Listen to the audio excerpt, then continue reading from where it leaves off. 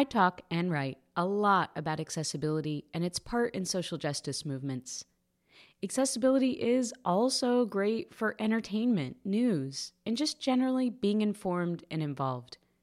But it's still so elusive how to get more people and companies on board, especially people who subscribe wholeheartedly to a pull yourself up by your bootstraps mentality.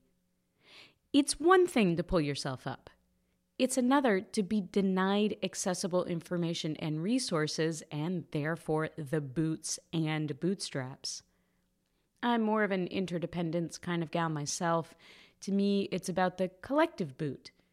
And I think it should come with Velcro or a general slip-on style while we're picking out our shared boot.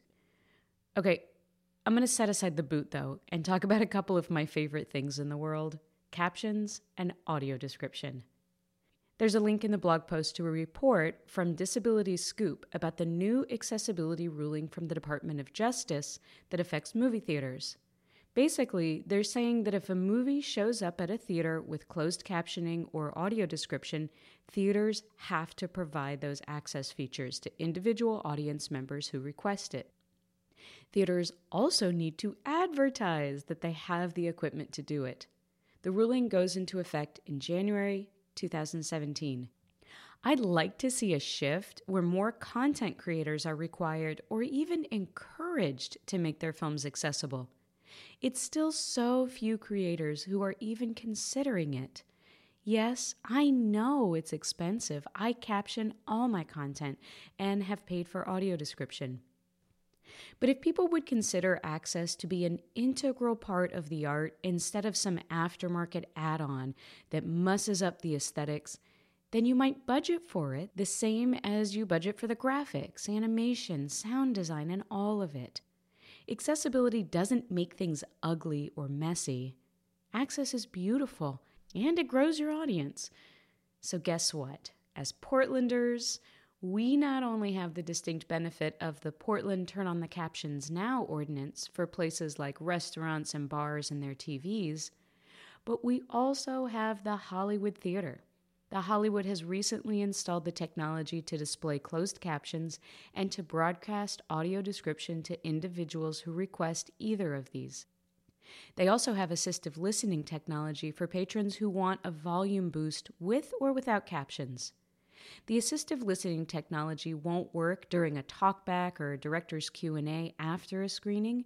It only works during the movies, but it is for all movies. So hey, Hollywood Theater, thank you.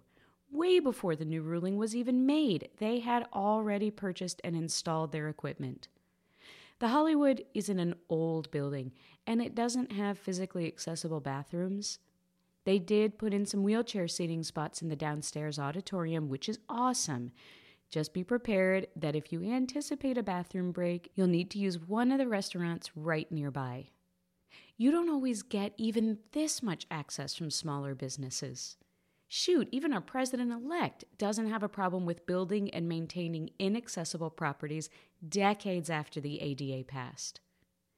Now, the issue is making sure the Hollywood brings in films that have the access pieces baked in so we can take advantage of their gear. If you want more info on accommodations or which movies have access features, please contact them at 503-493-1128 or info@hollywoodtheater.org, and theater is spelled with an R-E at the end, not E-R. Ready to nerd out on this stuff even more with me? Go to captionfish.com to find captioned movies and any theaters playing them near you. And for more about content with audio description, visit the Audio Description Project online. Check out the Facebook page All Movie Theaters Must Have Captioning for Deaf, or the citizens advocacy group that I'm excited to be a part of, the Captioning Activism Plus Community Group, CCAC.